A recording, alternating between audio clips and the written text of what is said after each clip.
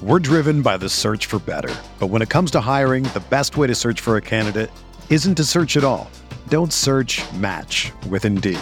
Indeed is your matching and hiring platform with over 350 million global monthly visitors, according to Indeed data, and a matching engine that helps you find quality candidates fast. Ditch the busy work. Use Indeed for scheduling, screening, and messaging so you can connect with candidates faster. Leveraging over 140 million qualifications and preferences every day, Indeed's matching engine is constantly learning from your preferences, so the more you use Indeed, the better it gets. Join more than 3.5 million businesses worldwide that use Indeed to hire great talent fast. And listeners of this show will get a $75 sponsored job credit to get your jobs more visibility at Indeed.com/Blue Wire. Just go to Indeed.com/Blue Wire right now and support our show by saying that you heard about Indeed on this podcast. That's Indeed.com/Blue Wire. Terms and conditions apply. Need to hire? You need Indeed. Rippee Writes with Brian Scott Rippee. Transcript can be obtained by drinking a fifth of bourbon, ramming your head through some drywall, and then writing down every thought you have. What is up late on a Tuesday night, probably Wednesday morning when you're listening? I am Brian Scott Rippee. Thank you for tuning into another edition of the Rippee Writes podcast. We've got a heavy basketball pod for you guys today. I talked with former Andy Kennedy staffer Bracken Ray about the Chris Beard hire. I attended the Chris Beard press conference on Tuesday, so we dove into all angles of that hire. Bracken offered some really incredible insight on Chris Beard's philosophy as a head coach, what this means for the Ole Miss basketball program, the optics around hiring him, and really just the full gamut of all Chris Beard discussion and some March Madness stuff at the end, because this is March, as John Rothstein says. Anyway, buckle up. I think you'll enjoy the conversation. But before we get to that, though, I wanted to remind you, podcast is brought to you by Skybox Sports Picks. Who is Skybox Sports Picks? Well, glad you asked. They're the world's best gambling handicapping website, the inventors of the Skybox Matrix Interval, and the godfathers of March.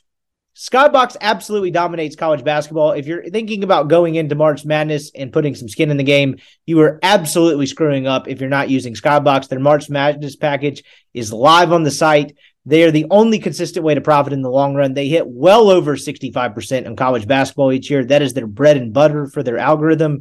You need to sign up before you enter that Thursday. This Thursday, we all know what it is, 16 games Friday. You're going to lose money if you don't have the pros guiding you. Skybox is a foolproof system that will consistently lead you to profit in the long run. All you have to do is go to skyboxsportspicks.com, buy a picks package that fits your price range. March Madness package, highly recommend. Type in the promo code RIPPEE. That'll get you 20% off. And then boom, you're going to profit this March. You pretty much guaranteed it. Without it, you'd probably lose money and have to be paying the bookie for the next 2 weeks. That's never fun. Check them out, skyboxsportspicks.com. Again, type in that promo code RIPPEE, RIPPEE. You get 20% off.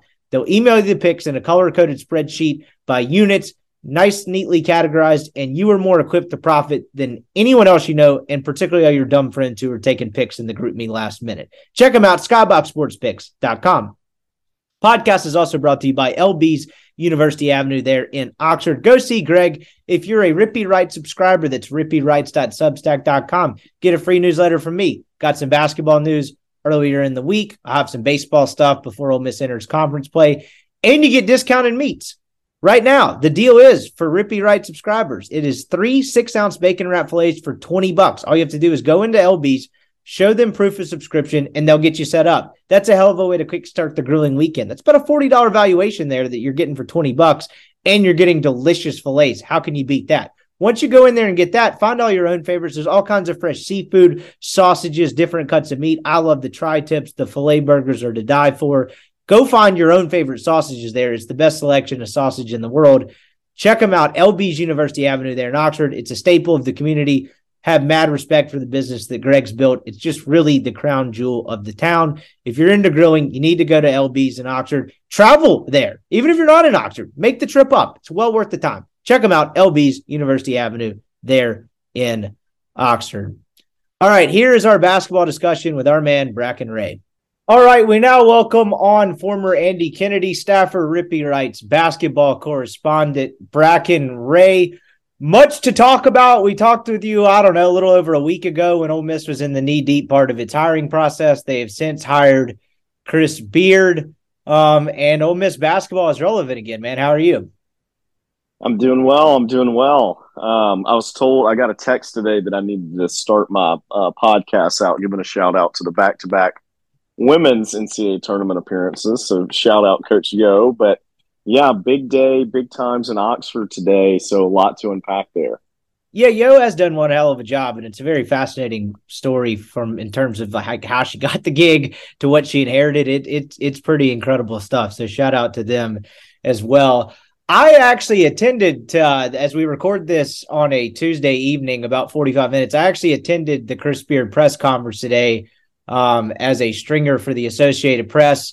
First press conference I've been to, I think, since I left journalism full time. So got to pretend to be a big J again for a day, which meant I complained about the free food and accommodations.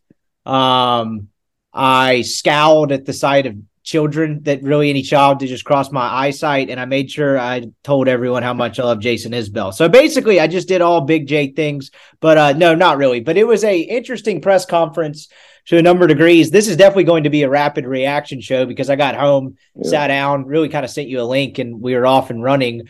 What did you, I guess we'll start, let's back up a little bit actually. Let's start with the hiring because we haven't talked to you since he got hired. How surprised were you that Keith Carter and Ole Miss actually decided to pull the trigger on this and pull this off? Yeah, I mean, I would say a little bit for sure. Have been hearing this name for 6 weeks probably now, and 2 weeks ago was starting to hear from people inside of college basketball how serious this thing was. And, Keith's words, not mine, as he went throughout the process. He felt more comfortable with it. And, that's it. That's his decision on how he feels and if this could be a liability, long-term or not off the court. But, on the court, this is a top 5 college basketball coach right now. So, it was a little surprising. And it was a little surprising that he actually did it. I didn't think at times he would. I think a lot of people thought that he was going to kind of settle with Dusty May, but this is a top 5 coaching hire. And, one thing you and I discussed earlier is this is a guy that's got a lot of connections and is very respected, in the college basketball circles as well. Speaking of connections, you're about as plugged in as anybody on this search, and I can't emphasize that fact enough. And I'm just curious, the timeline of all this is pretty interesting to me because you had an initial, and I'm going to get the dates all wrong. I actually have a question later about a date Keith Carter mentioned, but it seemed like there was some late February buzz about Chris Beard and kind of kicking the tires and doing the, initial kind of sniffing around the situation. And then it felt like kind of that first week of March, it got really cold, and then it heated back up this past week. And weekend, and really by the end of last week, it seemed like everyone kind of knew what was going on. I would say it really cranked back up with the alleged meeting last Monday, which would have been, I guess, March the 6th, somewhere around there when it was reported that they had met with them. At what point did you start to get the sense that, okay, it's either Beard or I don't know who the hell else it is, because that's pretty quickly what it became after kind of a brief lull period. It was very odd how that played out. You don't always see it kind of handled that way because usually where there's smoke, then there's fire, and then it happens. This one almost had water dumped on it in the middle, kind of, and then heated back up, if that makes sense. Yeah, I would say for me, it was probably right before the SEC tournament started because I don't know if this is out there yet, but I think that Dusty is going to get a contract extension at FAU. And, that may be something that's on his desk. He may sign soon, whatever the case may be. And so I knew that was a name that Keith was always going to look at. And, we call it 7 to 9 days ago. I kind of sat there and I was like, I am not hearing names that aren't Chris Beard. Right. So then once, Monday or Tuesday, of SEC tournament week starts, you kind of start hearing buzz about, what a staff would look like. And different calls that have been made, so on and so forth. At that point, if you ever hear staff build out or you hear recruits are talking about, going to visit a school because of a coach, you're like, this thing's done, right? And so I think that timeline-wise, at least verbally, 7 or 8 days ago, today being March the 14th, but 7 or 8 days ago, this thing kind of was unofficially official. And look, I'll say this: it's an advantage in a way because Beard has probably been able to, maybe reach out to recruits and obviously put a staff together a week before Selection Sunday. So with the transfer portal opening back up, there's a lot of big advantages to that as well. And so timeline wise, he may have a leg up on, especially with, on campus visits and stuff like that, than maybe some of these teams that are playing in the tournament today. You mentioned it kind of being a done deal, kind of handshake agreement 7 to 8 days ago. I'm just curious, I may be asking you an impossible question here, but why do you think it took the 7 to 8 days to get to the announcement? I'm not criticizing it per se by any stretch. There was just kind of a prolongated period of silence. I think most people that were kind of on the situation, well, one, you still had Ole Miss playing in the SEC basketball. That's right. And I think that's part of it. But I was a little surprised, it didn't come out after they lost Thursday or on Friday. What do you think led to them waiting until Monday? Do you have any clue? Yeah, I mean, I 100% think, not know, but think that it was a PR play of, hey, when do we announce this? And now, why does Monday make more sense than a Friday news dump? I don't know. There are people that get paid a lot more money to do that than I would know. But or how about Sunday during the selection show? Yeah, or Sunday during selection show, and kids are out on spring break today. And so I don't know, but I think it all has to do with the PR to it. But like I said, hey, this thing got announced or had the press conference in the intro today. But I think work has been done, calls have been made, whatever the case may be, probably for, close to a week now. So yeah, that's my thoughts on that. Can you, you mentioned it earlier being a little bit of an advantage, him having a little bit of a head start and kind of calling recruits and stuff. I asked this somewhat tongue in cheek. Can you commit NCAA violations if you're not officially employed anywhere? Isn't he just an average Joe? I don't think you can. And one thing that is interesting about that too is there is some advantages to. Back in the day, 15 or 20 years ago, you would see a lot of high school coaches that would get hired in the second or third assistant spot at some of these high major, mid-major schools.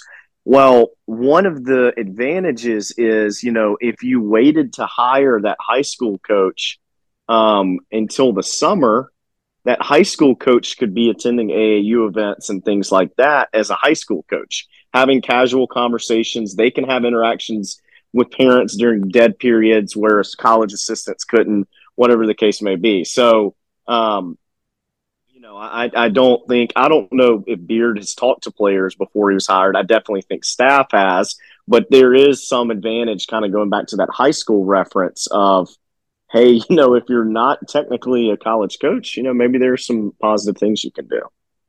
As far as the scope of this hire, and we can get in, I think it's impossible to avoid at least some conversation on the other stuff, but just from a pure basketball perspective, I've seen a lot of chatter. People are rightfully excited about it from a basketball standpoint because of really the whole reason he was hired, right? This is not anywhere close to a caliber of coach that Ole Miss could have hired under normal circumstances. Of course, the circumstances surrounding his firing at Texas is why he became a candidate at Ole Miss and ultimately why he's the head coach at Ole Miss today. But there's been a lot of questions is this the most accomplished coach Ole Miss has hired? I've even seen not just basketball in any sport. How would you kind of frame this in terms of the caliber of this hire for a basketball program that for much of its history has been the doormat of the SEC? Well, look, like I said, this is one of the top 5 coaches in the country, in my opinion. And this is definitely a very, corny comment. I'll go ahead and admit that. But if you look at Ole Miss and specifically your diehard football fan base, maybe a third of that fan base is diehard basketball. And that number may even be aggressive, whatever the case may be. Chris Beard is going to teach this fan base how to love college basketball. He's going to bring energy, excitement. He's going to bring top-tier talent. He's going to bring a good brand of basketball to play and most importantly, he's going to win. So I think for this program, and you can look at it even long term, what happens if, 3 years to half a decade from now he leaves? It's going to be so huge for this fan base.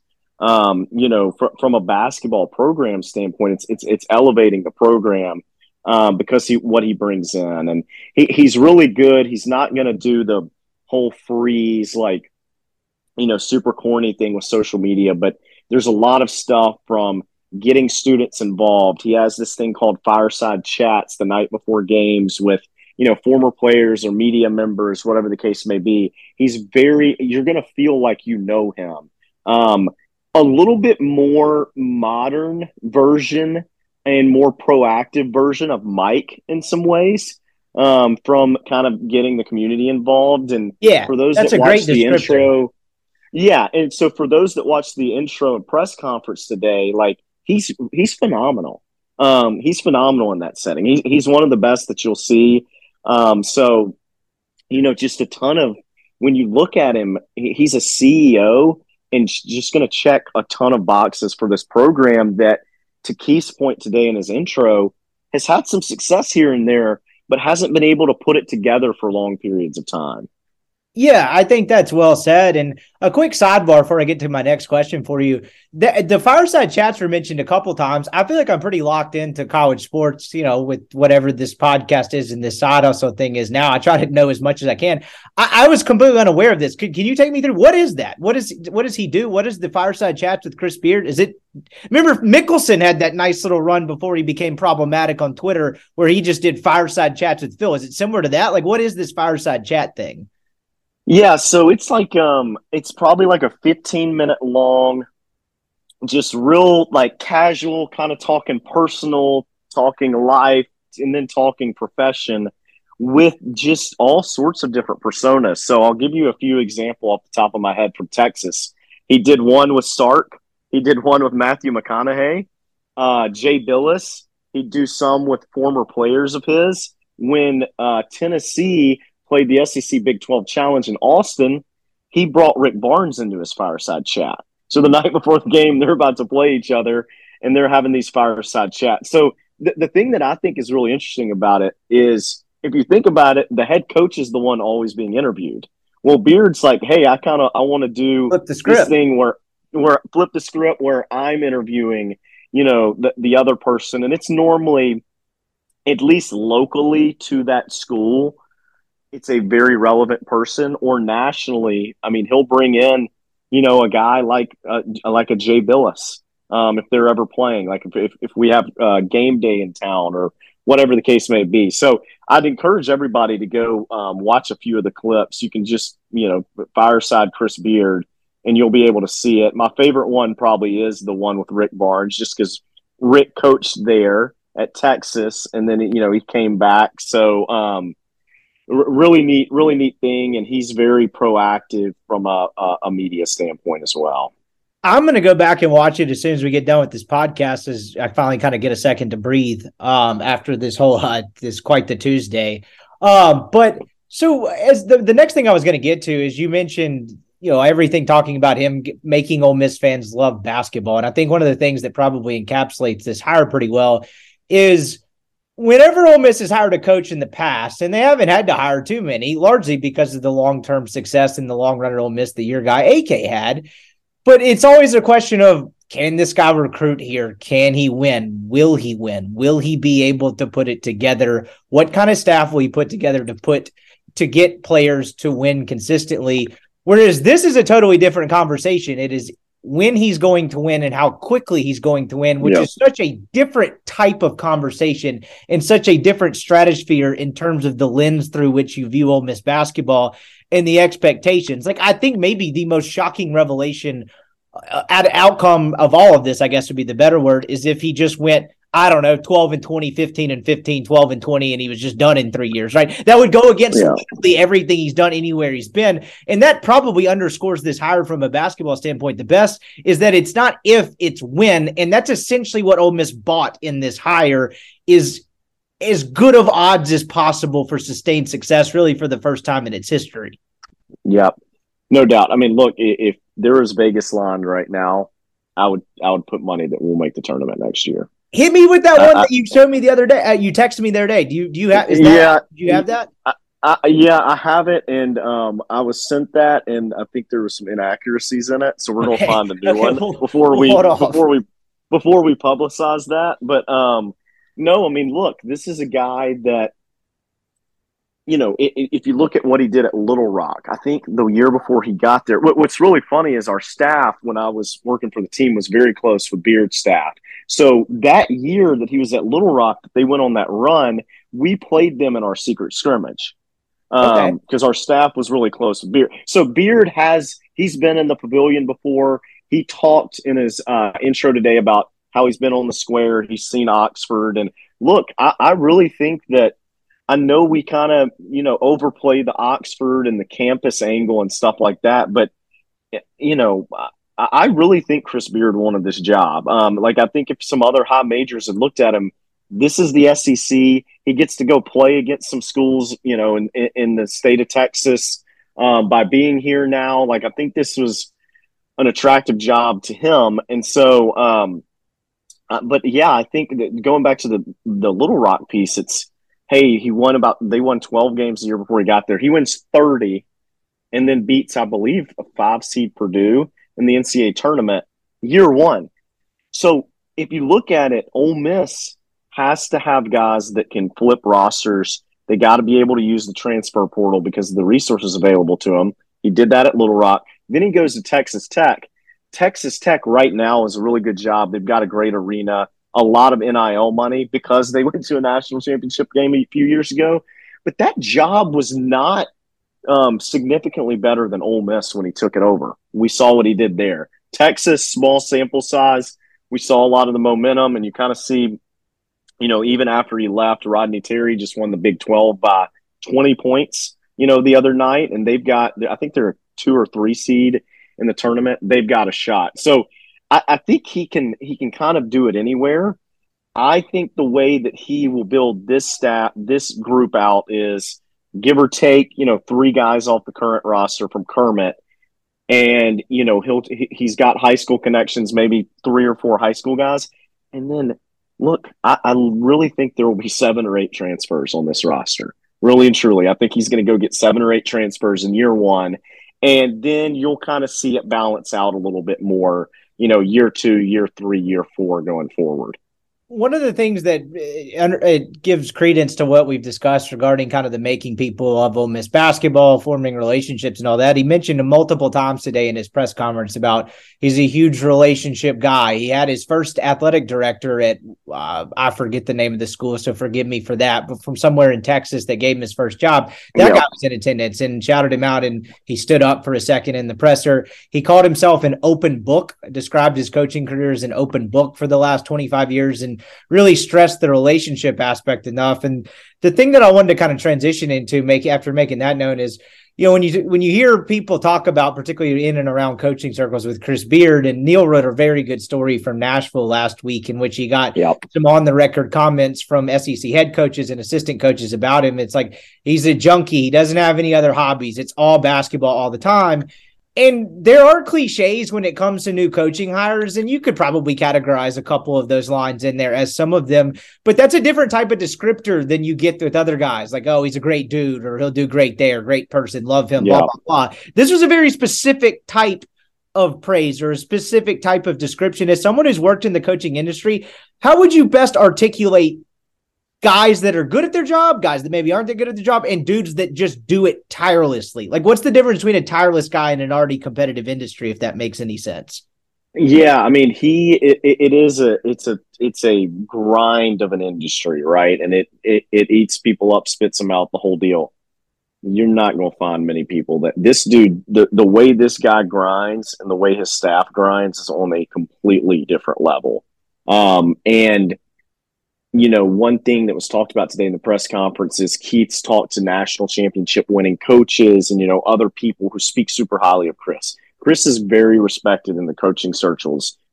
You'll find a very small amount of people that, you know, dislike him. That leads to 2 things that are going to be a positive for Ole Miss.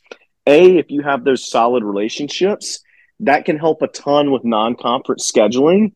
And from day one till, today, Ole Miss has never really scheduled strong, non-conference strength of schedules. Part of that's having an ability to, right? So you dealt with some of that when you worked. You're right. You're right. So some of that is, hey, you're like 75 in the net. You're too good. You're kind of like, you're not a trap game. You're not a cupcake, but you're just kind of in the middle to where you're not sexy enough to play teams, but you're not bad enough for it to be an automatic win. So we were kind of in this gray area. Kermit probably experienced some of that as well. But Beard has his network is huge to where I think next year, there will be multiple P5 schools that he sets home and home ups with. The second piece is a lot was talked today about, hey, his relationship and the respect he has from college coaches, meaning head coaches that are on the same level as him from a title standpoint. But one thing that was not talked about a ton today is the staff, right? And so Beard, he's not a guy that's known to be this super arrogant guy in coaching circles. And so now they work really hard, but this means that he's able to put really good staffs together, which I've talked for years about how, hey, those assistant spots are super important. If you had taken Chris Beard out of this coaching search and said, hey, Dusty, Paul Mills, Pat Kelsey, Grant McCaslin, whoever the case may be, I would have liked to see their assistant staffs before I graded their hires. That's how important it would be. And so Beard puts a great staff together. And so I want to kind of go through his first staff at Texas just to show you how crazy this is, because he may have assembled year one of the best staffs in the country his first year at Texas. So assistant head coach Rodney Terry, who's their interim right now, he stole Rodney Terry from being UTEP's head coach. Okay, so this guy was the head coach at a Conference USA school, stole him. All right, number 2, Jarence Howard, Bill Self's best recruiter at Kansas, had been with him for half a decade, stole Bill Self's best recruiter from him at Kansas on a staff. Ulrich Malagai, one of the best recruiters in the country, has been in Texas forever. Okay, then support staff, Chris Ogden, he was his general manager. Chris Ogden in a support staff role, head coach at UT Arlington. Parker Sexton, that last name probably rings a bell. Jimmy's son, support staff. Then he had another guy on his staff that was a former G League head coach long term. So a lot different than the days of, hey, 2 out of the 3 spots being guys that we plucked from mid-major jobs. I don't know that day one he'll have that kind of staff, here at Ole Miss, but he definitely will have – he'll be in that top-tier staff in the SEC. And, at Ole Miss, that's all you can ask for. And that everything you just said it really kind of it underscores the whole win, not if thing, right? Because that's the whole thing with other coaches at Ole Miss. It's like, can you put together staff to get players and can you win? And with him, like you said, you don't even really have to wait to see how he's going to build the staff because it's going to be a good one. I'm just curious, how do you think he did that? Because at the time that you're talking about, yes, he went 30-5 in Little Rock year one, but not that many people know who Chris Beard is at that time. How do you think he was able to do that? Particularly when everything you hear too is like, hey, he's hard on his assistants. He works them as tirelessly as he works. What do you think is the secret sauce, for the lack of a better phrase? Well, we've talked a long time about Kermit's biggest flaw was player evaluations, right? Yeah. Chris Beard is damn good at coach evaluations. His staff at Little Rock, Brian Berg and Wes Flanagan were 2 of those guys. I can't remember who the third guy was. Berg just spent, the last half decade being Georgia Southern's head coach. Flanagan became Little Rock's head coach, and then now is an elite SEC recruiter under Bruce Pearl. So from a coaching tree standpoint, he's got a great eye for talent from a coaching standpoint. But the reason he's able to build staffs out is because he's so respected. He also makes it a big priority, and this will be something interesting to keep an eye on because the contract came out for Beard today, but the staff stuff didn't. He makes it a big priority when he gets a job for staff salaries to be pretty big. Lane's done the same, obviously, right? And a lot of these elite coaches, you see that. So, hey, if you're respected, which Beard is, if you've got a great eye for talent in a coaching standpoint, and then hey, you can pay a lot. Okay, let's roll. That you're going 3 out of 3 there. So I think that's kind of why he's always been able to put really good staffs together. Kind of wrapping this piece of it up, it was reported, I believe, either earlier today or yesterday that Brian Berg, as you mentioned earlier, will join Beard's staff at Ole Miss. I believe that was Jeff Goodman at Stadium. Just speculation, guess, educated speculation, whichever way you want to go to it. I don't want to hold your feet to the fire as you reporting it, obviously. I think most people understand that. Where do you think he goes with the rest of the staff? You have any idea? No, I mean, I think that you can make some guesses. So what I would look at is Berg, obviously, I think that thing's done, but I would look at maybe some others from Georgia Southern because Berg had 2 assistants on his staff that worked for Beard at Texas Tech. So always keep an eye on that. There's connections there. And then you would keep an eye as well on Texas Tech. They're without a coach right now. Some of those guys have worked for Beard in the past. He's got connections. So those are the first 2 places I would look. But I'll be honest, this staff is probably going to be a little bit bigger than what we've seen in the past for Ole Miss basketball. I think it's going to be a lot of guys that have worked for – I would actually say the vast majority, if not all of these guys, are going to be people that have, worked for Beard in the past. And so – that's that. I mean, I am very biased here, but one person that I would look at if I was Chris is Bill Armstrong, and the piece there that's interesting is Will Wade got the McNeese job, and then they did kind of a little small suspension for him as he goes into it. So maybe they felt comfortable with what's going to happen from an NCAA standpoint. Bill was ranked the 3rd best assistant in the SEC and top 15 nationally when he was at LSU. And so having a guy like that back that knows the Oxford landscape, can recruit, can keep a locker room together, that's one that if I was Chris, I would take a really hard look at.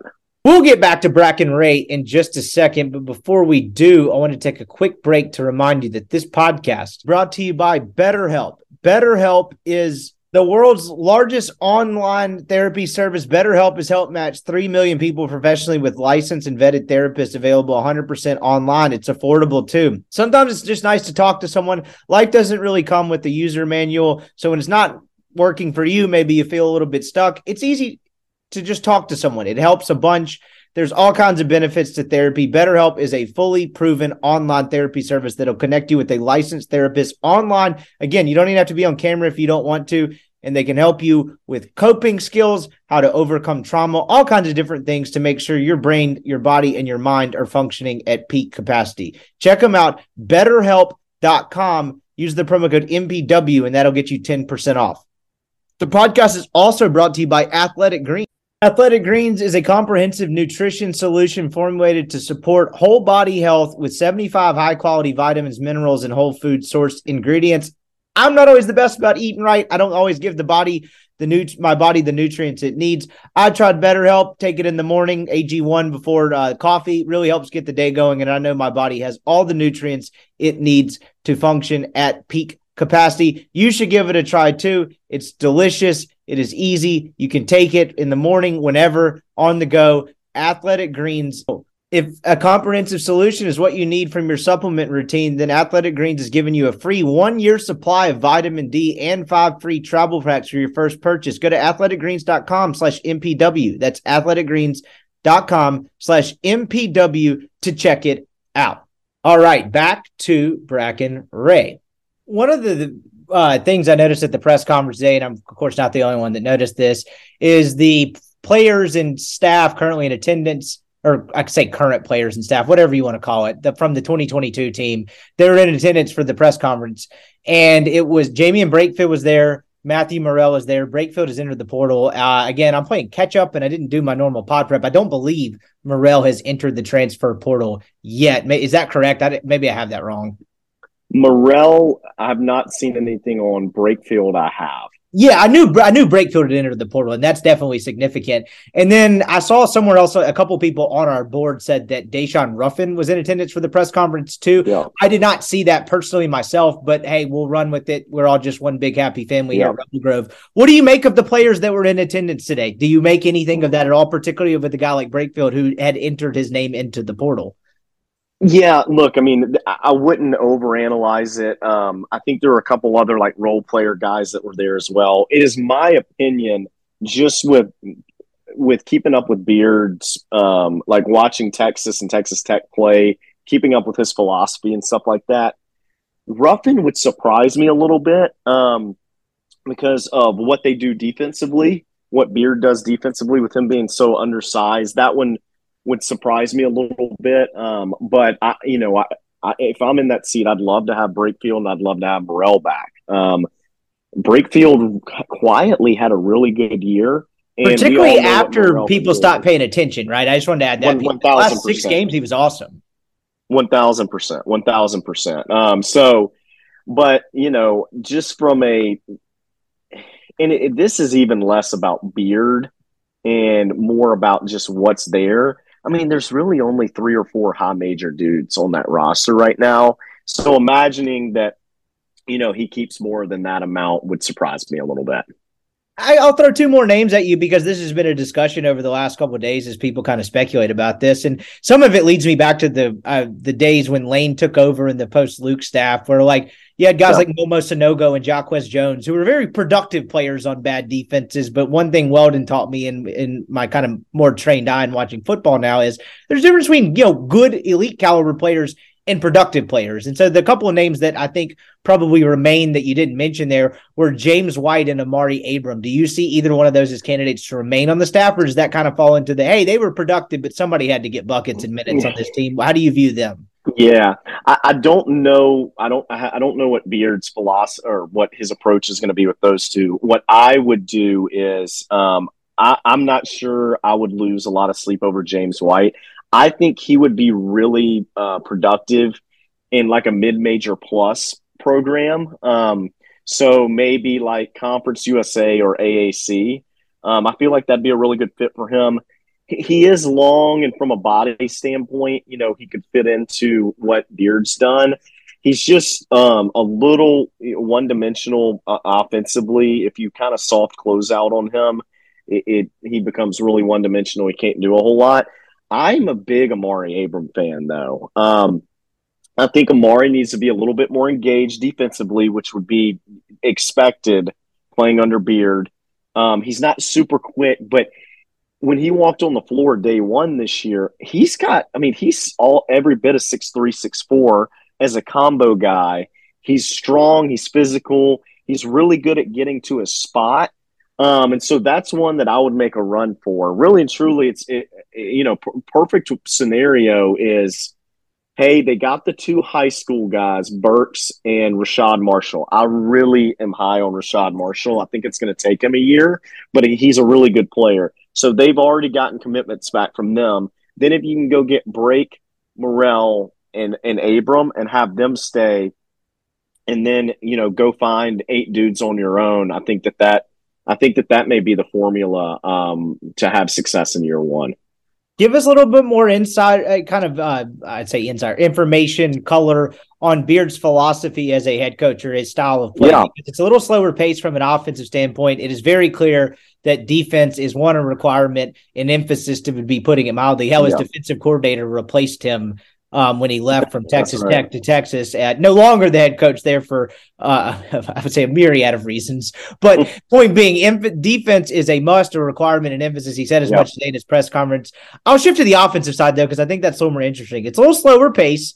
It's a little more bogged down. I think someone who asked a question at the press conference today, said they talked to a coach that, I think described it as structured freedom or something like that. I'm probably butchering that quote. How do you describe how he plays offense? Yeah, so offensively, look, and here's the thing I want fans to know is this is not going to be Rod Barnes, Grant McCaslin, super slow tempo. It's just they're going to be kind of average from a tempo standpoint. So Beard is a Bob Knight guy. Beard works for Bob, and then I believe Pat as well at Texas Tech. And Bob Knight is the motion offense guru. So they're going to run a lot of motion offense where they're going to kind of catch defenses lazy by screening and cutting. His guys are positionless, so you'll see some 4-out, 1-in, but some 5-out stuff as well. It's really a Bob Knight motion with a little bit of a wrinkle to it. Chris Beard has, if there are 30 boxes you can check as a college basketball coach, he checks all of them except for elite offensively. He's not bad. He's not bad. But I think, him and the thing for him being competitive is he's a defensive guy at heart, kind of like defensive coaches who get head coaching gigs. He's a defensive guy at heart, but I think he himself would like to see that offense kind of take the next step from a coaching standpoint. They will be efficient. It's not going to be slow. It's not going to be fast. But that's kind of what it's going to look like. And it's going to be positionless. He'll have his group from a player standpoint will be bigger than what we've experienced at Ole Miss. So that's kind of what it looks like on offense. I kind of want to transition now to what happened today as we record this later on a Tuesday night in the press conference. I know you tuned in. You don't want to talk about defense. I mean, I know we got Lane Kiffin as the football coach, and we gotta go fast. So we don't want to talk defense. You know what? You're right. That's 50% of the game. It's like the special teams thing. It's like it's a third of the game. Go ahead. Give me, what's he do defensively? Kind of give me your read on what he is defensively as a coach. Yeah, absolutely. So the year they went to the national championship, and Ken Palm has a statistic on adjusted defensive percentage.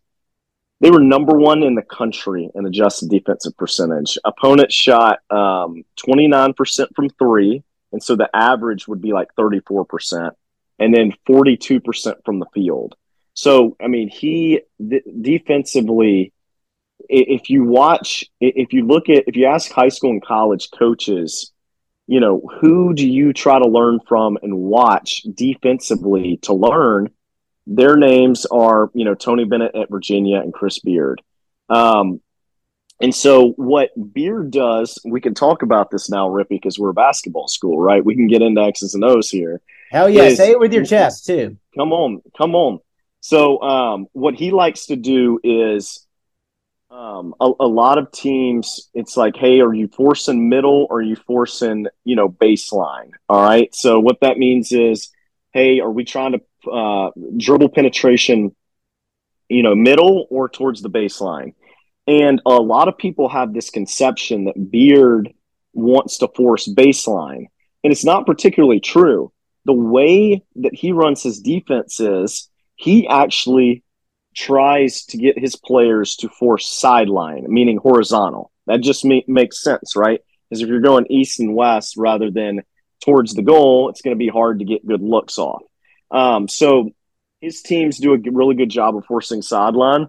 Ole Miss offensively this year was very good at playing east and west because they had a hard time dribble penetrating. To put it mildly. Yeah, to put it mildly. But they're going to do that.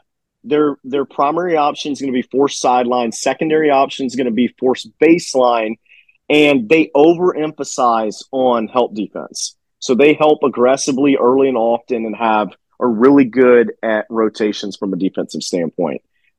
They normally are very high up there in taking charges. So if that's one of your things, you'll see a lot of that. And then what he's probably known for the most is with his guys being kind of positionless on both sides of the floor, which will kind of tail into how he recruits as well. They do one of two things. They will switch 1 through 5 on ball screens, and then they'll also do what's called icing a ball screen. So if the guard is on the left wing and, the 4 or 5 man comes up to set a ball screen, what the defensive guard's going to do is he's going to jump to the hip of the guard with the ball and try to force him away from the ball screen. Okay, so he's going to try to force him away from the ball screen back towards that sideline or baseline. What you see a lot of times in college basketball is the defender will go over the ball screen, and the ball screen defender will go up the floor, or what we call hedging the ball screen. For Beard, what he likes to do is, hey, that defender is going to jump and force the offensive player dribbling away from the ball screen, and then the ball screen defender is going to stay under or stay tagged to the big man setting the ball screen, so he's kind of below the area. They're really good at it. It's so hard to coach, and what's impressive about it that Beard does that I don't see a lot is he will switch ball screens on one side of the floor, and then when the rotation happens to the second side of the floor, they'll ice ball screens. And trying to get 18 to 22-year-olds to go from switching ball screens and then icing on the other side is super hard to do. But he's going to put on a coaching clinic from a defensive standpoint, and it's going to be a lot of fun. We're driven by the search for better. But when it comes to hiring, the best way to search for a candidate isn't to search at all. Don't search, match with Indeed. Indeed is your matching and hiring platform with over 350 million global monthly visitors, according to Indeed data, and a matching engine that helps you find quality candidates fast. Ditch the busy work. Use Indeed for scheduling, screening, and messaging so you can connect with candidates faster. Leveraging over 140 million qualifications and preferences every day, Indeed's matching engine is constantly learning from your preferences, so the more you use Indeed, the better it gets. Join more than 3.5 million businesses worldwide that use Indeed to hire great talent fast. And listeners of this show will get a $75 sponsored job credit to get your jobs more visibility at Indeed.com/Blue Wire. Just go to Indeed.com/Blue Wire right now and support our show by saying that you heard about Indeed on this podcast. That's Indeed.com/Blue Wire. Terms and conditions apply. Need to hire? You need Indeed. Another day is here, and you're ready for it. What to wear? Check. Breakfast, lunch, and dinner? Check. Planning for what's next and how to save for it? That's where Bank of America can help. For your financial to-dos, Bank of America has experts ready to help get you closer to your goals. Get started at one of our local financial centers or 24/7 in our mobile banking app. Find a location near you at bankofamerica.com/talktous. What would you like the power to do? Mobile banking requires downloading the app and is only available for select devices. Message and data rates may apply. Bank of America NA, member FDIC. I can tell from the way you described that, which was very impressive, that you are a fan of that. Has it been emulated anywhere else? Like, have you seen the tentacles of what he's done defensively emulated anywhere else since? I haven't seen anybody do it with the success that he does. Like I said, hey, a lot of people will switch, and what happens is, and you from your half player, half coach high school days, Brian Scott, yeah. You may remember this, but if you get into a defensive possession, and let's say it's a 15 or 20-second possession, and you switch 1 through 5 the whole time, I'll go trivia with you on a second or here. If you're setting the ball screen and your guy, the defenders keep switching, as the ball screen setter, what are you eventually going to do? Run me through that again. Remember, I'm slow. All right. So you're on offense, okay? So we'll say you're the coach in this situation. You're on offense, and you see that you're running a lot of ball screen action, and you see that the defensive team, your opponent, keeps switching the screens. What are you going to tell your big man to do if they keep switching the screens? Post. So you're gonna slip towards the goal. Yes. So even kind of before you go up, and sometimes even before your feet are set for that ball screen, you're going to slip. Okay. And so it works. But what Beard's so good at is there's so much help side defense clogged up around the lane that even if you slip, there's really nowhere to go. And then the second piece of it is like switch on one side of the floor and then ice on the other side of the floor. And so you have no idea what's coming or where to go. And it really, it's kind of like one of those chess, not checkers, defensive coordinators in football where they're like disguising coverage and it rattles the quarterback. That's what's going to happen to a lot of opposing offenses. This is good shit. I mean, that you sure you don't want to get back into coaching? The last thing I'll ask you on this, you're going to go real knee deep into it. Of like you mentioned switching. I mean, switching on one side, icing on the other. How is that determined? Like what? Like you mentioned it confusing other offenses. Like how does he determine that on a given possession to the best of your knowledge? All right, so this is my guess on how he does this. My guess would be using the example of you've got a guard on the left side of the floor who has a ball screen to go middle. So the guard's on the left side of the floor but will dribble right. My guess would be when they're doing both of them, it's both the switch and the ice. If they're icing originally and they're pushing you to the left side or to sideline, it's somebody who they're very weak-handed with their left hand. That would be one of the things I think.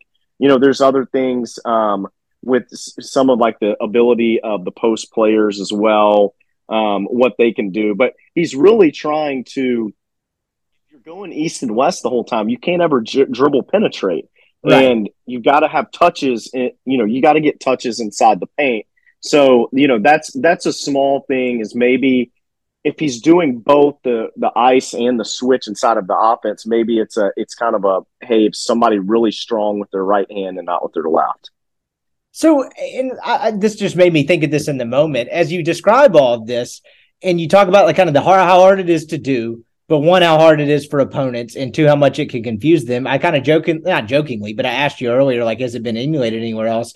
I've always wondered with like the coaching stuff where you see a guy that's clearly kind of a tactical advantage, whether it's kind of that inside zone run scheme with Kyle Shanahan. It's like, well, why aren't more teams doing this? Like, why is that not something that's been seen and he's done it and he had that much success, and you haven't seen another coach at another staff and as someone that's worked on a staff? I'm just curious, like, why is that not something where it's like, hey, why don't we try this shit? Like, what is taking up? Yeah. And look, here's the deal. And look, there are high school teams that can do some of this stuff.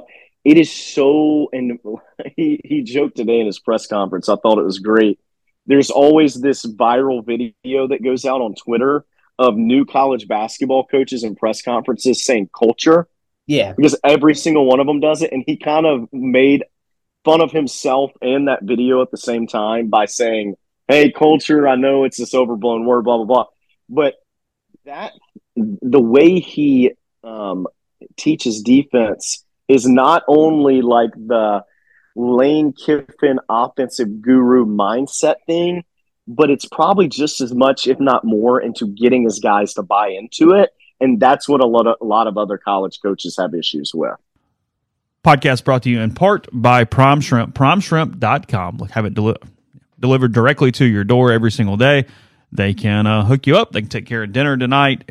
Code RG, 5 pouches or more, and you get 25% off there, again, with code RG. It's a new code the last few weeks, so take advantage of that offer.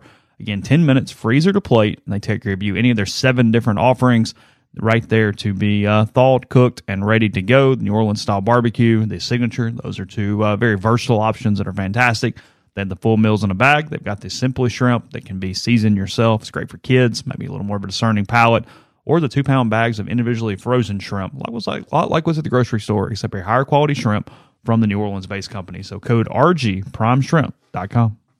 Walk On Sports Bistro puts everything they've got into bringing you game day with the taste of Louisiana. Dig into their mouth-watering, made-from-scratch Louisiana cuisine, po' boys, gumbo, voodoo shrimp, plus fan favorites like juicy burgers, fresh salads, 70-plus TVs, 40-plus ice-cold beers on tap. You can also order online at walkons.com on their convenient Walk-Ons app. Great place to watch all the conference tournaments, the NCAA tournament, college baseball, and more. Walk-Ons in Oxford and Ridgeland. Speaking of Ridgeland, the College Corner is your one-stop Rebel Shop. 2 locations in the Jackson area in Ridgeland. It's next to Fleet Feet and Flowwood. It's next to Half Shell. You can also go to collegecornerstore.com. Plus, you can find them on Facebook and Instagram with the largest selection of Rebel gear in Central Mississippi. Brought to you by our friends at Comer Heating and Air, Southern Air Conditioning and Heating. It's starting to warm up. You want to make sure that AC is ready to go. They call Comer, call Southern, different names, same great products, same great services, same people. If you live in Oxford, Batesville, Tupelo, or that area, call the people at Comer, 662-801-1777. If you live in Hernando, Memphis, or the surrounding area, call Southern, 662-429-4429. A-Stock Auctions is a Nashville-based online auction company with the mission to provide customers the power to name their price. All items at Ace Stock start at just $1. That's right. Every item starts at just $1. Shop now at acestock.bid. Download their app, name your price on thousands of items from big name retailers. A-Stock Auctions has multiple locations around Nashville that offer local pickups, so don't miss out. If you want it, bid it, win it. And we're brought to you by our friends at Solutions RX. It's a probiotic, multivitamin, and supplement company created by Ole Miss Pharmacy alum Chris Cornelison. Everything is manufactured right here inside Mississippi. They've got tons of products that can really help you with your health, with your compliance. They've got prescription support that we tell you about all the time. Also, all sorts of multivitamins, supplements, things of that nature to keep you healthy, keep you compliant with your meds. SolutionsRx.com, promo code OEP at checkout, and you get 10% off of your first order. Podcast is brought to you by the Ole Miss Athletics Foundation. With baseball back in action, show your support for their efforts on the field this season by signing up for the Pledge Per Win, Pledge Per Home Run campaigns. Donations are charged every Monday. They're allocated into your Blue Priority point total and are up to 90% tax deductible. So sign up today by visiting to givetoathletics.com/donate or call the Ole Miss Athletics Foundation at 662-915-7159. Remember, Morgan Wallen concert tickets available. That is in April, the same weekend as Ole Miss and LSU baseball. That's Saturday night. That's Sunday night. Vaught Hemingway Stadium. Tickets on sale, morganwallen.com. Great prices on both nights. So again, get your tickets, morganwallen.com. Last question on the schematic piece of it. Would he have, as the author of the most famous assist in the history of basketball yourself, would he have left me in the corner or immediately doubled? No, I think he would have gone over the ball screen because he knew you were a shooter. Yeah, that's fair to say the least. Yeah. So kind of the last thing I kind of want to transition to is what happened today, again, as we record this on a Tuesday night in the press conference aspect of it, because I'd be remiss if we went, the hour doing the whole Chris Beard thing and kind of not brushed up at least some on the circumstances. We haven't talked to you about this. Is he gets announced today. I thought it was a pretty damn good crowd of the amount of people there. It reminded me of the late. Did it kind of remind you of like walking into the Beacon? Yes. Yeah. They're not checking IDs. Everyone was 21 or older, if that's what you're alluding to. Yes, it very much reminded me of that. I would call it a good crowd. It's had some similar Lane Kiffin 2019 press conference vibes. I know this is a little different because the students weren't there. They're all half drunk on a beach and somewhere where the drinking age is 18 or shooting fish into a barrel down at Whale's Tail in Destin. But it was a good crowd. People were very clearly excited about Ole Miss basketball again, and that's part of what this hire brings. I mean, I was surprised a little bit that Keith Carter didn't do the whole splash or injection of life thing that he talked about with the Lane Kiffin piece of it. But he gets hired today. It was clearly there was going to needed to be some strategy done in terms of the way you packaged this hire.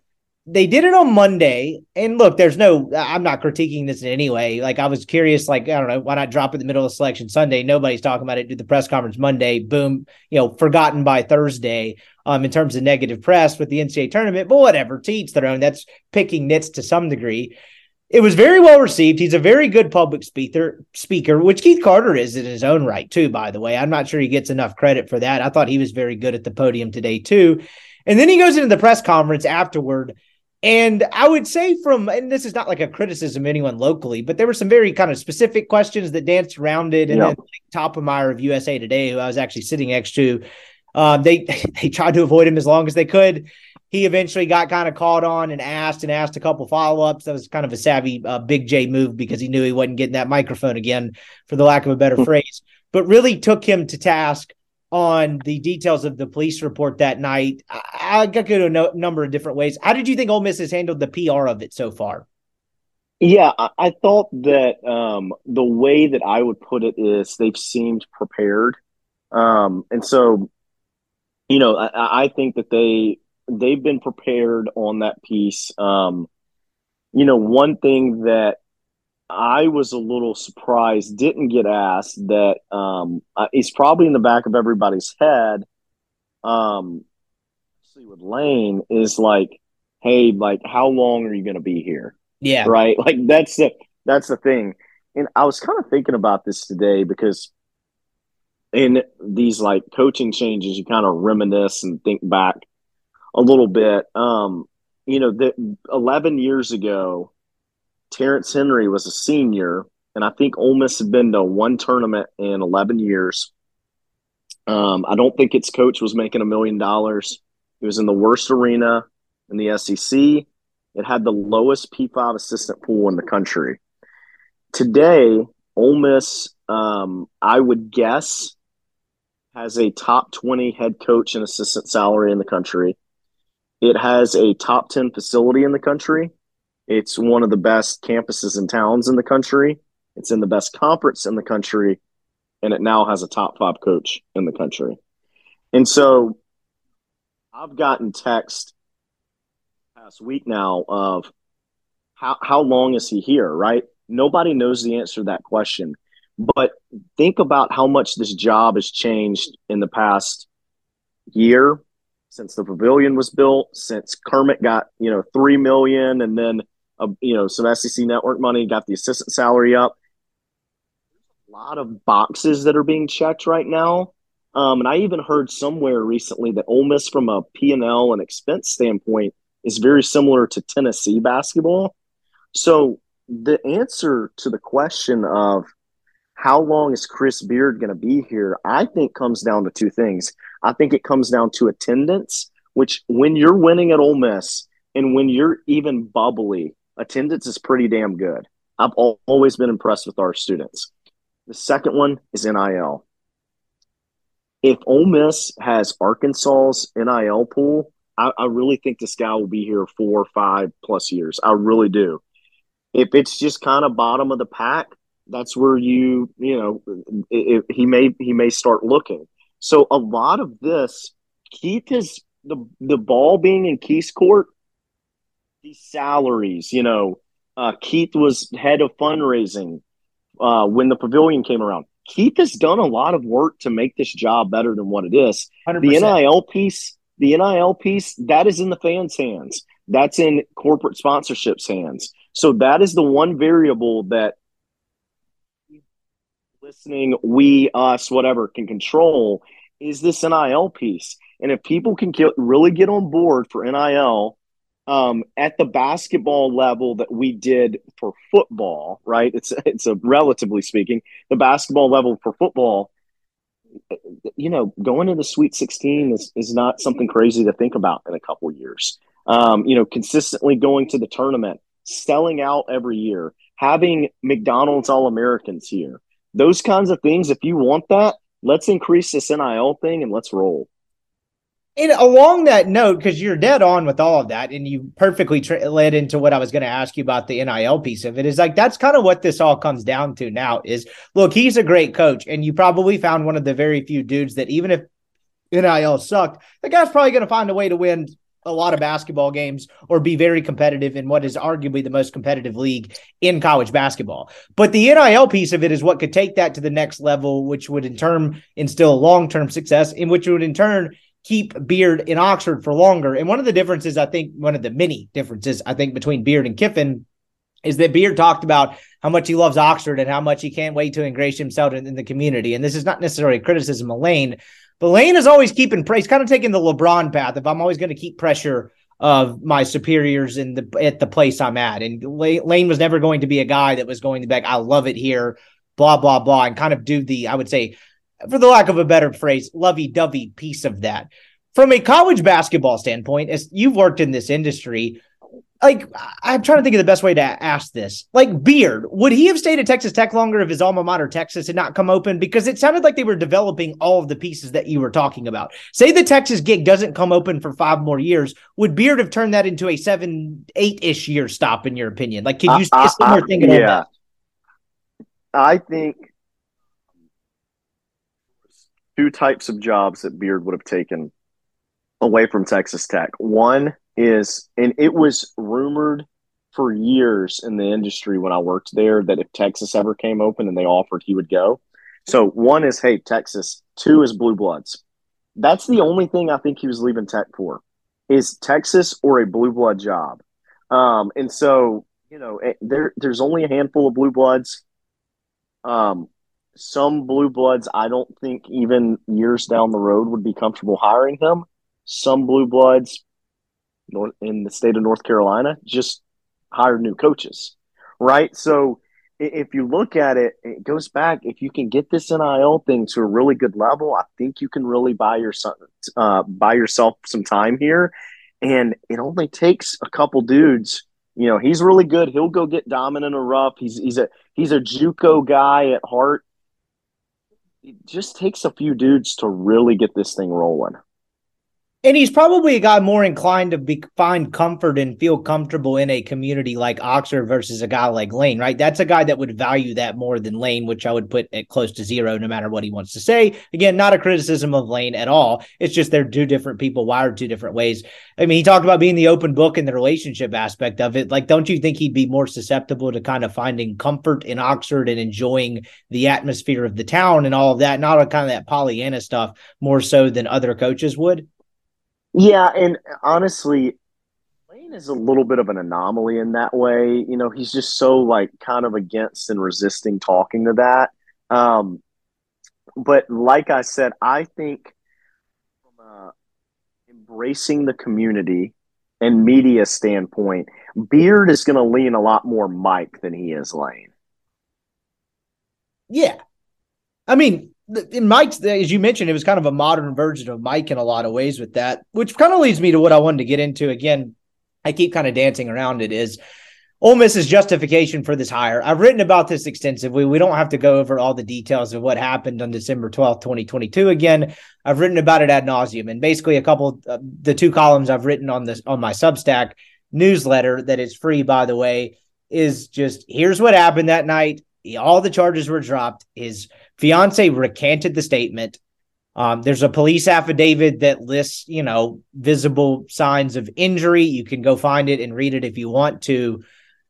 There's a varying degrees of like what I feel about how this has played out from a hiring standpoint. And I guess we'll start with the national media side of it. What's interesting to me is that from a national college basketball media side of it, there's been very little, I hate to call it pearl clutching because that makes it sound unjustified, but there's been very little discussion around what happened to him at Texas Tech. I mean, at Texas. Like the example I'll use is when the charges were dropped on February 16th, Jeff Goodman just pretty much kind of went on his business as usual. He's like, look, charges are dropped. Beard's going to be in the mix for some jobs. Here's a couple jobs. And I think he mentioned Ole Miss as a possibility. Do you think that part of that speaks to the relationship he has within college basketball media? Because I feel like with some other guys that are less liked, and I don't know, I can't pick out an example off the top of my head, that the discussion about what happened that night would dominate the narrative and the conversation more amongst college basketball media, more so than it did here. Did any piece of that surprise you? Yeah, and I'll speak less to the December thing and more to his relationships. We kind of talked about the relationships he has with coaches. With media dealing with college basketball coaches, and you probably have even more exposure to the college football coaches piece, it is refreshing when you're dealing with the coach, the CEO of a program that lacks arrogance. And I think for Beard, he's kind of the same dude as he was when he was head of Angelo State D2 and these JUCO coaches and, in Lubbock for 12 years as an assistant. And so I think that, he's been involved with the game and coached at a lot of different places. And, he's a grinder and all those things, plus like his accessibility, there's stories that you can read about like media people calling him after a game, or after whatever it is, and not realizing when they call him that it's like 2:00 in the morning, and like he picks up and answers the phone when media, calls him. And like that is just not, you don't see that with a lot of these coaches. So I think he's bought himself some respect from media members just for kind of that lack of arrogance. And your guy AK had some of that too. I was very young on the reporting side of things toward the end of AK, and I don't pretend to know him very well, certainly not as well as you do, but like he was well liked.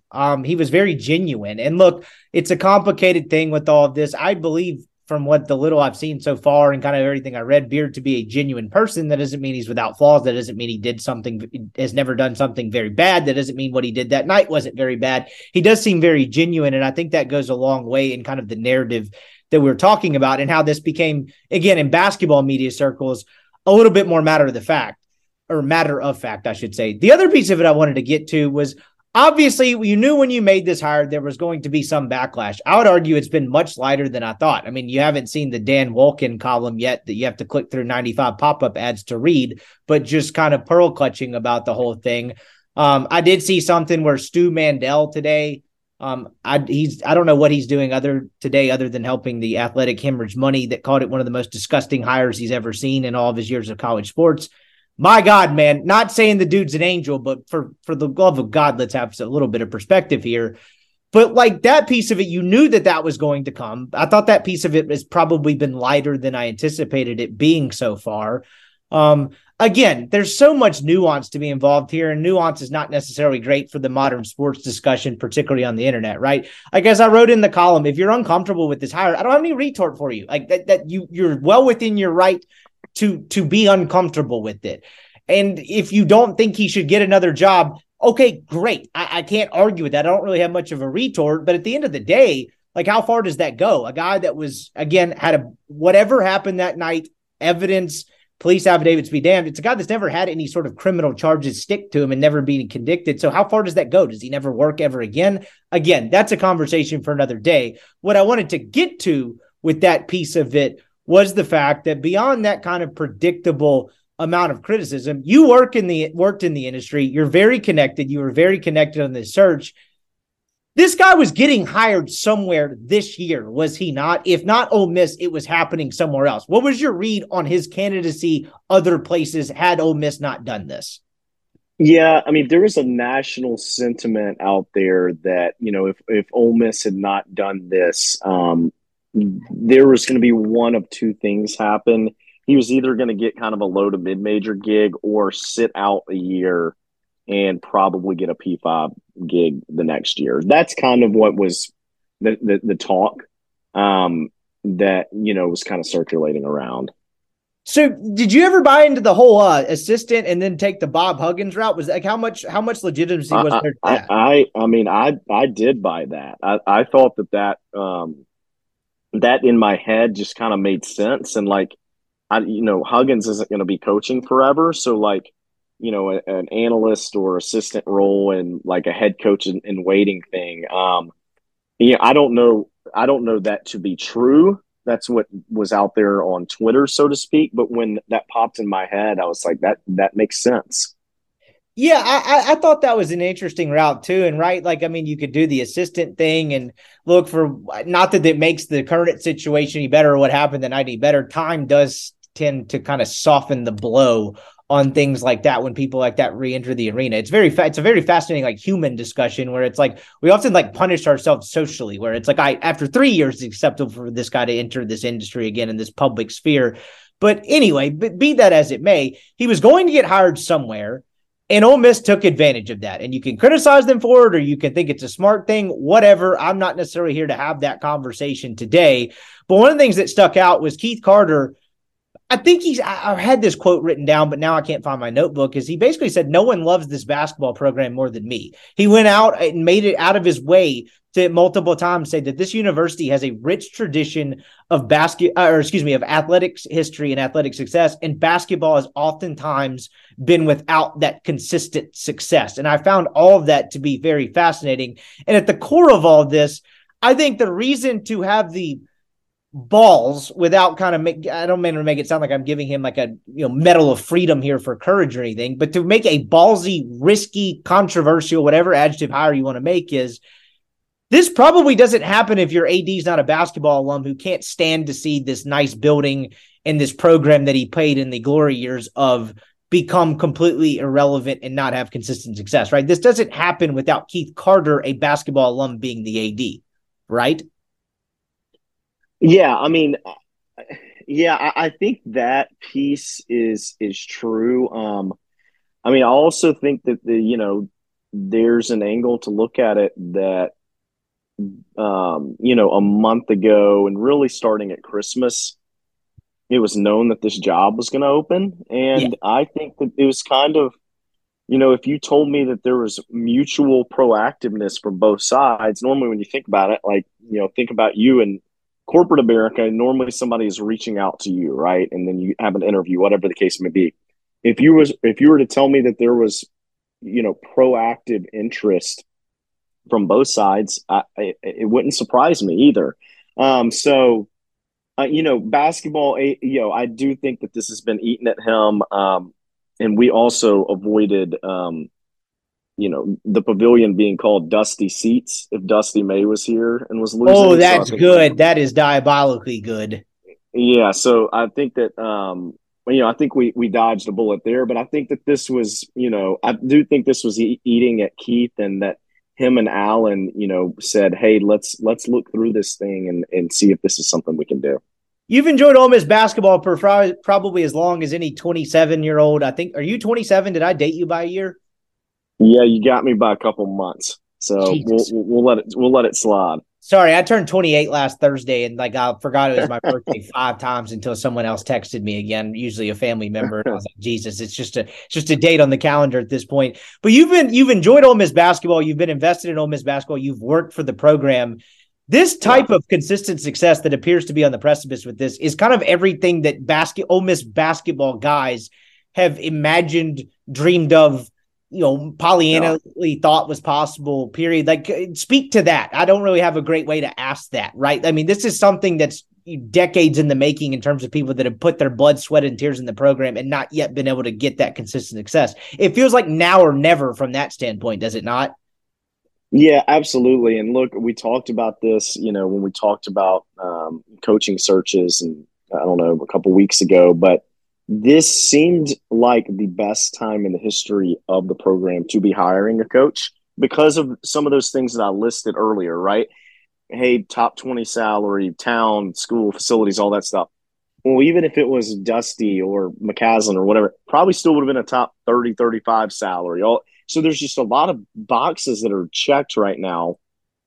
I think the university's brand is at a very national level right now. You've got national championship Omaha in baseball. You've got Lane and football rolling.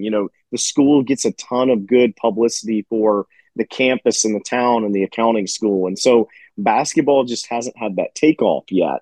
And a lot of resources have been dumped into it. And so the big question is, how do we get a CEO of the program in the door that can get us to the next level?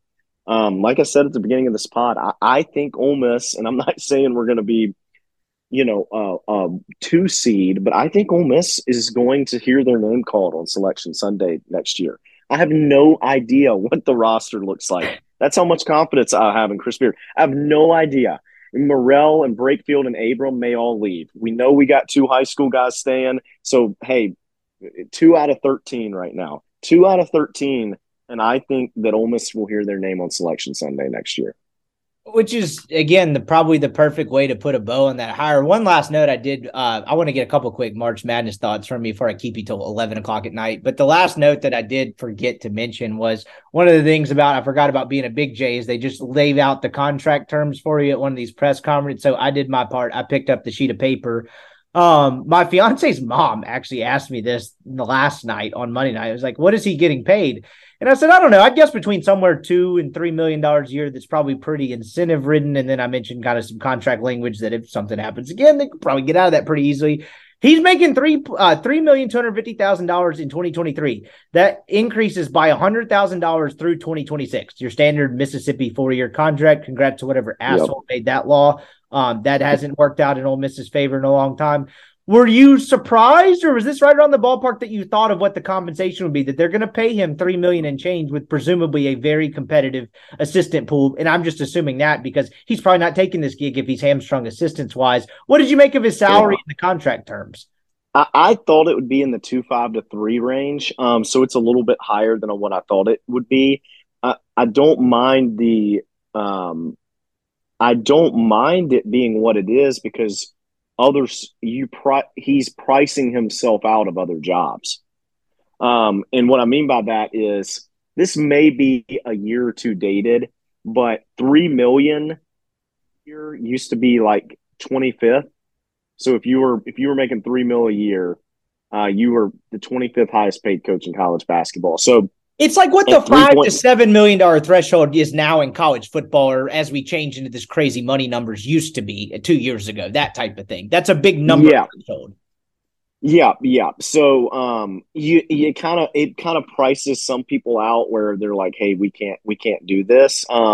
So I think if you've got the money, do it. And yeah, I mean, I think that's the thing. It surprised me. It's about $250,000 more than I thought it would be, but I don't think it's a bad move either. He was paid. His contract at Texas was 6-year, $32 million. So that's what 5 and change a year. 5 and change a year. So yeah, I mean, that's real money. I mean, that's real money. His average salary was $250,000 more than Sark's. Ooh, wow. Yeah. That's and again, a competitive salary by Ole Miss. It's an exciting hire. I'm excited to kind of see where it goes from how quickly he can have success here. And he didn't shy away from that by any stretch. He talked about how quickly they're going to have success. And he said, I promise it's coming sooner than later, I believe was his exact quote today. Before I let you get out of here, I did want to get it is March Madness. We sit here on the eve of the start of the NCAA tournament. I know they got first 4 games going on right now. State's playing or whatever.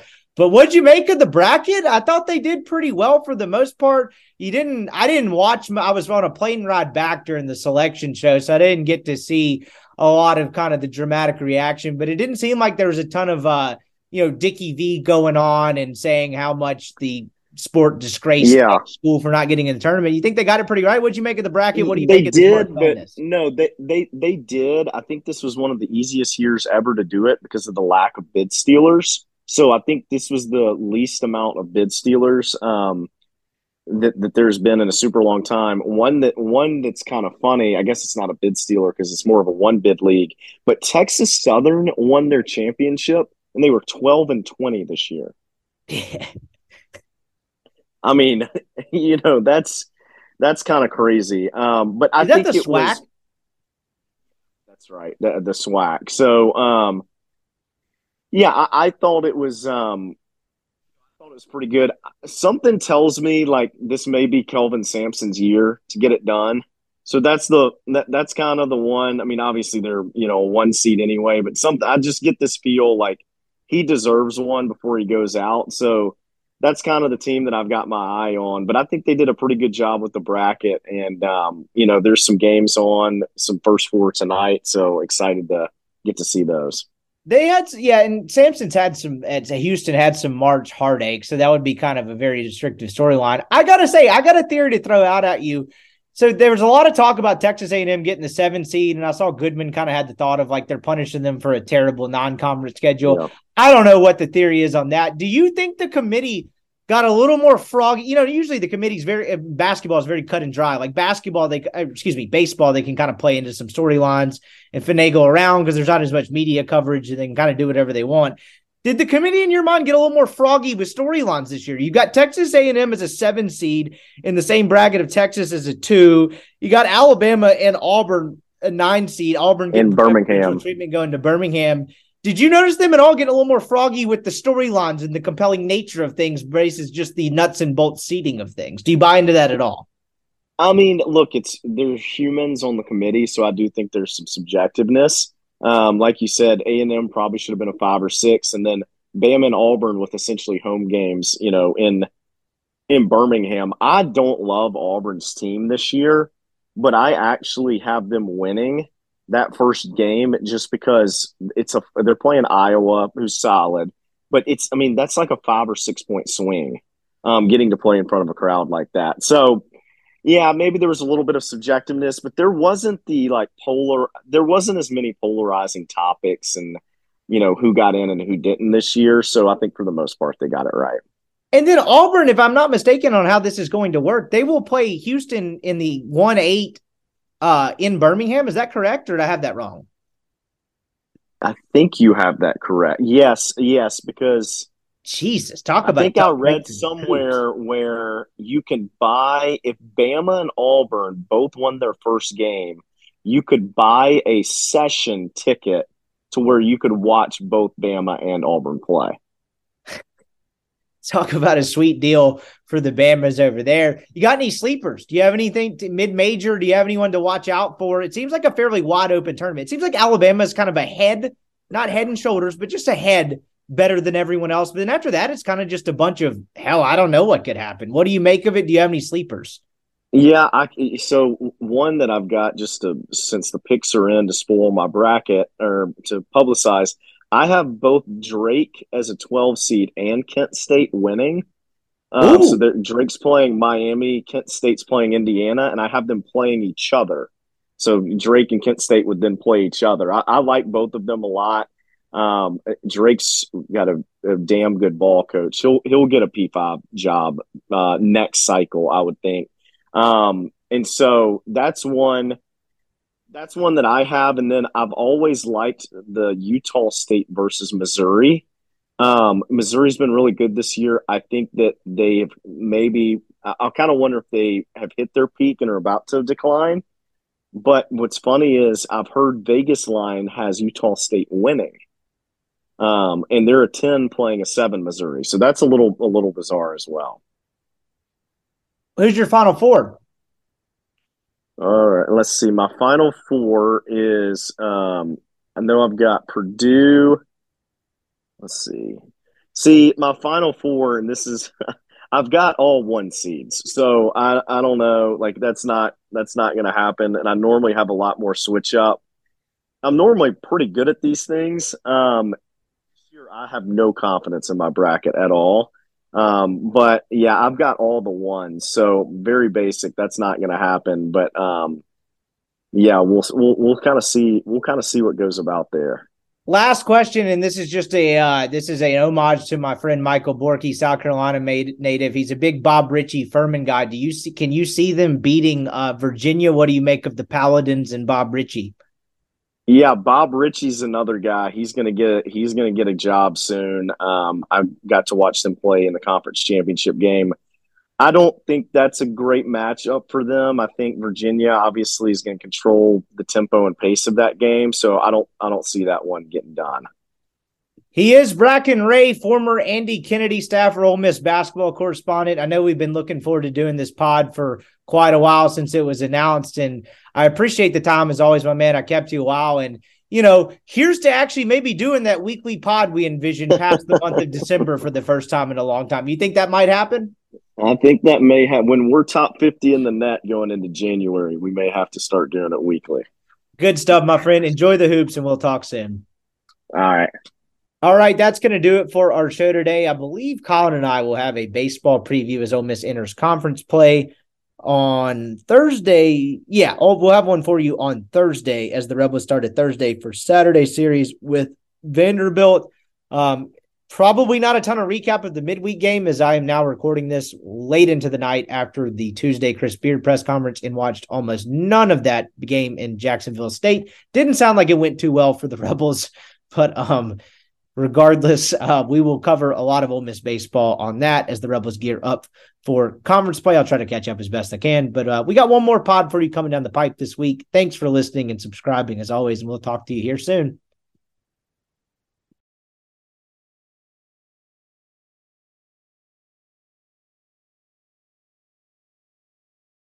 It's happening daily. We're being conned by the institutions we used to trust. The mainstream media is distracting us with meaningless headlines instead of focusing on the harsh realities facing American families. Time is short before something big happens, and that's why so many folks are preparing. They're becoming self-reliant by investing in emergency food storage from My Patriot Supply. Go to MyPatriotSupply.com and secure 4-week emergency food kits for each member of your family. Each kit contains tasty breakfasts, lunches, and dinners, averaging over 2,000 calories per day. Save $50 on each 4-week food kit you purchase. Plus, get free shipping on Ready Hour 4-week emergency food kits. You're not ready if it's not Ready Hour Foods. At My Patriot Supply, you can also get solar power generators, water filtration units, heirloom seeds, and survival gear.